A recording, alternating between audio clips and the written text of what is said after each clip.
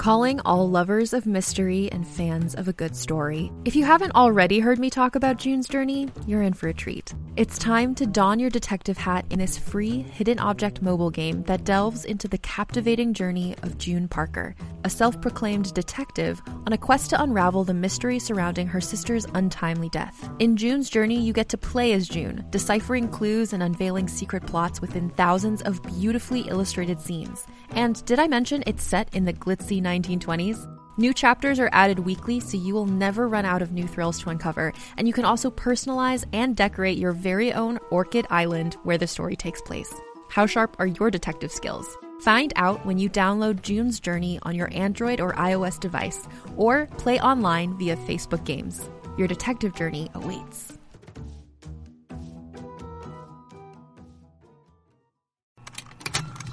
Contained herein are the heresies of Radolf Burntwine, erstwhile monk turned traveling medical investigator. Join me as I uncover the blasphemous truth of a plague-ridden world, that ours is not a loving God, and we are not its favored children. The heresies of Radolf Burntwine, coming January 2nd, wherever podcasts are available. Hi, I'm Madigan, and you're listening to Your Angry Neighborhood Feminist, a podcast that explores the world through a personal feminist perspective. Hi, everyone. I hope you all had a fantastic week. I am so glad to be here with you all again for another mini episode. But before we get into today's topics, let's catch up a little bit on some housekeeping things.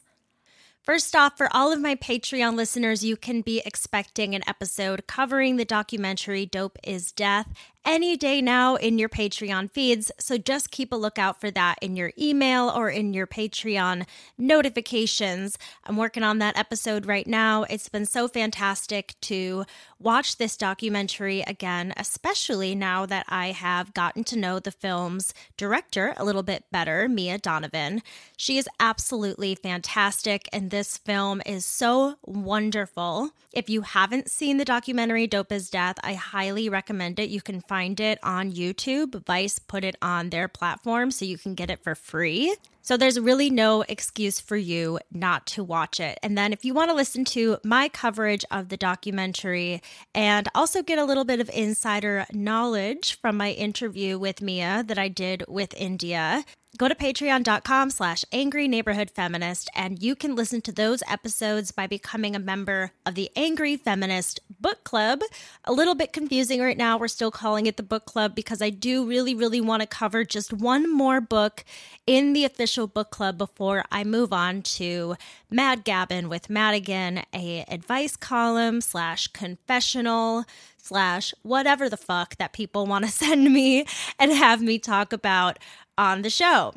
You can join in on all of that fun for $5 a month, but if you want to support the show even more and get a little bit of extra content and goodies, you can join the Feminist Faves level for $8 a month, where you get these episodes ad-free.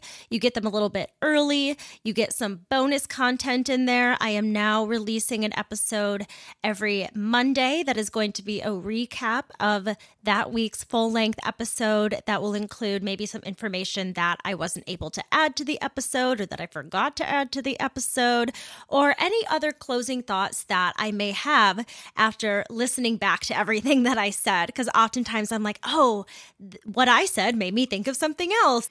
That is also available at the Feminist Faves level. Thank you so much to all of my amazing patrons. Your support and your love is always appreciated.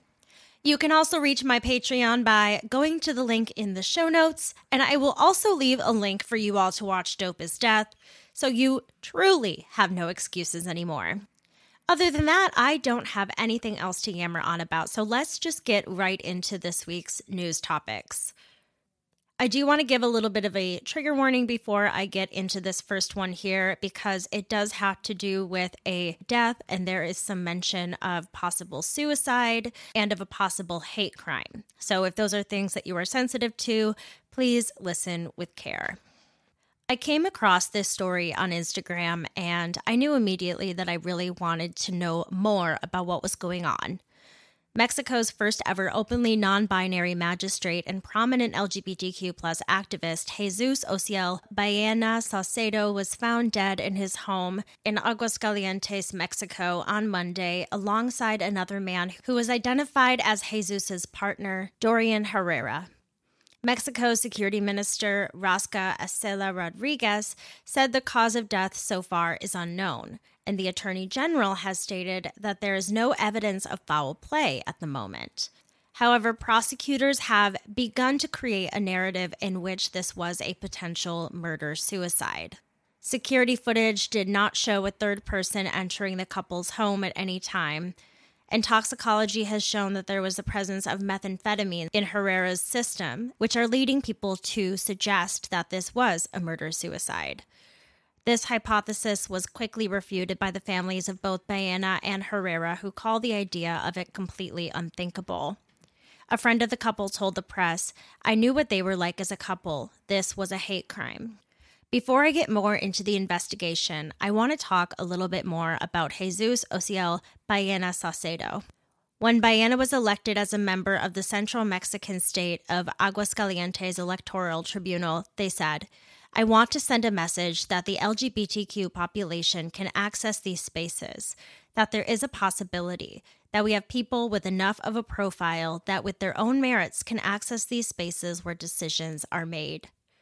While Latin America as a whole has made many progressive steps in recent years on marriage equality and other LGBTQ+ issues, members of the LGBTQ community in these countries still suffer higher rates of violence and discrimination from social and religious conservatives.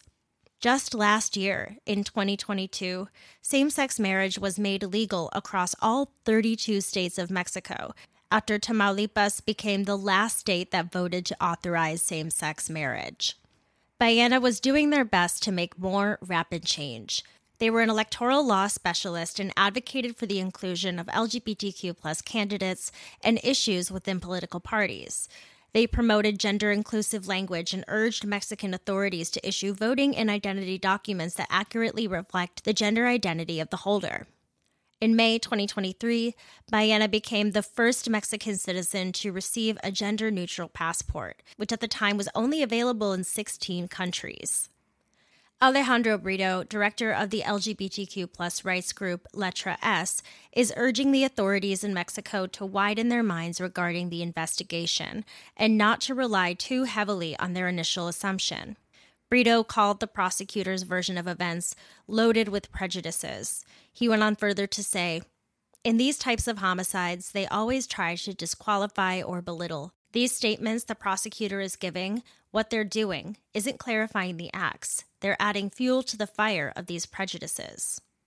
Brito also brought attention to the fact that Baena had received multiple hate messages and threats of violence in the months leading up to their deaths, and believes that these factors cannot be ignored in the investigation. Since the news of their death broke, vigils have been held all over the country of Mexico, commemorating Baena's life and mourning their death. Hey there, this is Justin Bartha. I made a funny new podcast, King of the Egg Cream. It has the greatest cast in the history of podcasts with actors like Louis Black. I'm torn by my feelings for two women. Bobby Cannavale. You can eat it, or if someone hits you, you can put it on your cut. Melanie Linsky. I wonder what these marvelous things are that look just like boiled chicken feet. Jason Ritter. I can break things and pick locks and kill people. Michael Stuhlbarg. The whole point is to inspire people that they should make themselves better. Ari Grainer. No, don't whet its appetite. What are you, an idiot? Me, Justin Bartha. That's not just any egg cream, that's a Lemke's special. And all narrated by the hilarious Richard Kind. This is the story of Harry Dalowitz and how he rose from nothing to become New York's King of the Egg Cream. So if you like funny true stories, come listen to King of the Egg Cream, available wherever you get your podcasts.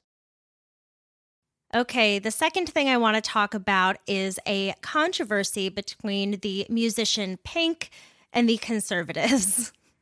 In collaboration with PEN America and Florida bookseller Books and Books, Pink has given away 2,000 challenged books at her concerts in Miami and Sunrise, Florida this week, in response to parents and legislators doing their best in the state of Florida to ban a variety of books from bookshelves. Before I go further, a banned book does not necessarily mean that the book has been entirely erased from existence. It simply means that they have been challenged or have become inaccessible to children in certain school districts. When we think of banning books, we often think of book burning, and this is a very different thing, although still very, very dangerous. PEN America defines a school book ban as any action taken against a book based on its content and as a result of parent or community challenges, administrative decisions, or in response to direct or threatened action by lawmakers or other governmental officials that leads to a previously accessible book being either completely removed from availability to students or where access to a book is restricted or diminished. All of the books that Pink has handed out appear on PEN America's Index of Banned Books, which include titles such as Beloved by Toni Morrison, The Hill We Climb by poet Amanda Gorman, Girls Who Code by Reshma Saujani, and Todd Parr's book, The Family Book. In a statement with PEN, Pink said, "It's confusing, it's infuriating, it is censorship. Books have held a special joy for me from the time I was a child, and that's why I am unwilling to stand by and watch while books are being banned in schools. It's especially hateful to see authorities take aim at books about race and racism and against LGBTQ authors and those of color. We have made so many strides toward equality in this country, and no one should want to see this progress reversed." According to PEN's latest research, Florida has surpassed Texas in the past academic year on the number of banned books in public school classrooms and libraries. In fact, Florida has surpassed every other state in their numbers of banned books, with a record 1,406 cases, followed by 625 in Texas, 333 in Missouri, and 281 in Utah.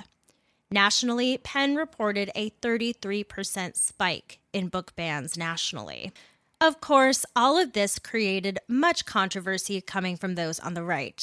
Conservatives are challenging the list of banned books' accuracy and people's interpretation of the definition of banned book. I decided to read a few articles that came from Fox News to see how they're spinning this story, and they say, music superstar Pink was hit with community notes on X for falsely claiming some of the most celebrated books were banned in Florida schools due to pornography. They also say that Pink is going on a viral attack on Florida's education reform laws that crack down on books that aren't age appropriate. Really? The only thing that they want people to look at is the fact that maybe this book mentions sex. I don't know. It's so strange that they're just calling all of these things pornographic when it's so obviously racism and prejudice. I don't get it. Fox News is picking apart the list of books that Pink posted about being banned in Florida, and, I can kind of see where these small-brained nimrods may be confused. Just because it may be challenged or banned in one part of Florida, it doesn't mean it applies to every school district in the state. Pink had made a list of books in Florida overall that had been banned or challenged, and was not claiming that each of those books had been banned across the entire state. The ever-eloquent Tomi Lahren also put in her 2 cents. She first refers to Pink as a liberal loudmouth, then says, "Books are not banned in Florida. Adults can read and buy any book they dang well please. The explicit ones are simply not allowed in children's libraries." She goes on about how minors shouldn't be exposed to graphic images and hopes that Pink doesn't want her daughter to be, quote, reading about graphic gay sex. Who let this woman have a platform? Can someone please kick her off of it? The statement by Pink and PEN America also urges us to go to pen.org/pink to find out more about how we can fight book bans. I say, you go, Pink. This is fucking awesome and makes a really wonderful statement about inclusivity. It also encourages people to read and talk more about why certain books are being targeted in these book bans. The real reason, not the reasons Tomi Lahren is worried about. All right, everyone, I know this was a relatively short mini episode, but while there are many, many big, tragic, terrible things going on in the world, I am really having a hard time focusing on that for the mini episodes all the time. Those stories are so big that I think my entire podcast would have to become dedicated to them in order for me to give it the justice that it deserves. So I hope that these stories sufficed for you this week. I will definitely be keeping an eye on the case of Jesus Ociel Baena Saucedo, as I am very curious as to what is uncovered during that investigation. No matter what, it is incredibly devastating, and it is so sad to have lost someone who really seems to be making such a difference in their community, and it is such a shame that this life was cut short. I do tend to be a bit of a conspiracy theorist with all of this, and I'm like, the government was behind it or something was behind it, especially because we do know that there were these death threats and things against them. But I'm hoping that the authorities give it the attention that it deserves and that they can rest peacefully and that everyone that supported them can heal in their mourning process as well. If there are any news topics that you want me to take on, please feel free to email me at neighborhoodfeminist@gmail.com or DM me on Instagram at angryneighborhoodfeminist to reach out to me that way. Don't forget to follow the show on Patreon. You can become a member of the Angry Feminist Book Club for $5 a month, or you can become a Feminist Fave for $8 a month for all of these episodes ad-free and some extra bonus content and getting it a little bit earlier. All of that good stuff. Just go to patreon.com/angryneighborhoodfeminist or go to the link in the show notes. And as always, I just want to remind all of you that if you enjoyed the show and you haven't yet taken the time to leave a review on Apple Podcasts in particular, I would greatly appreciate you taking a moment to do that. You can leave a 5-star review with a quick sentence about why you enjoyed the show, just to give people a little extra incentive to press play on their first episode. But if you listen on Spotify, I also don't hate getting ratings over there, so go ahead and do that as well. All right, I love all of you so very much. Thank you, as always, for all of your love and unending support. That is all I have for you today. With all that being said, I encourage you to rage on. Bye!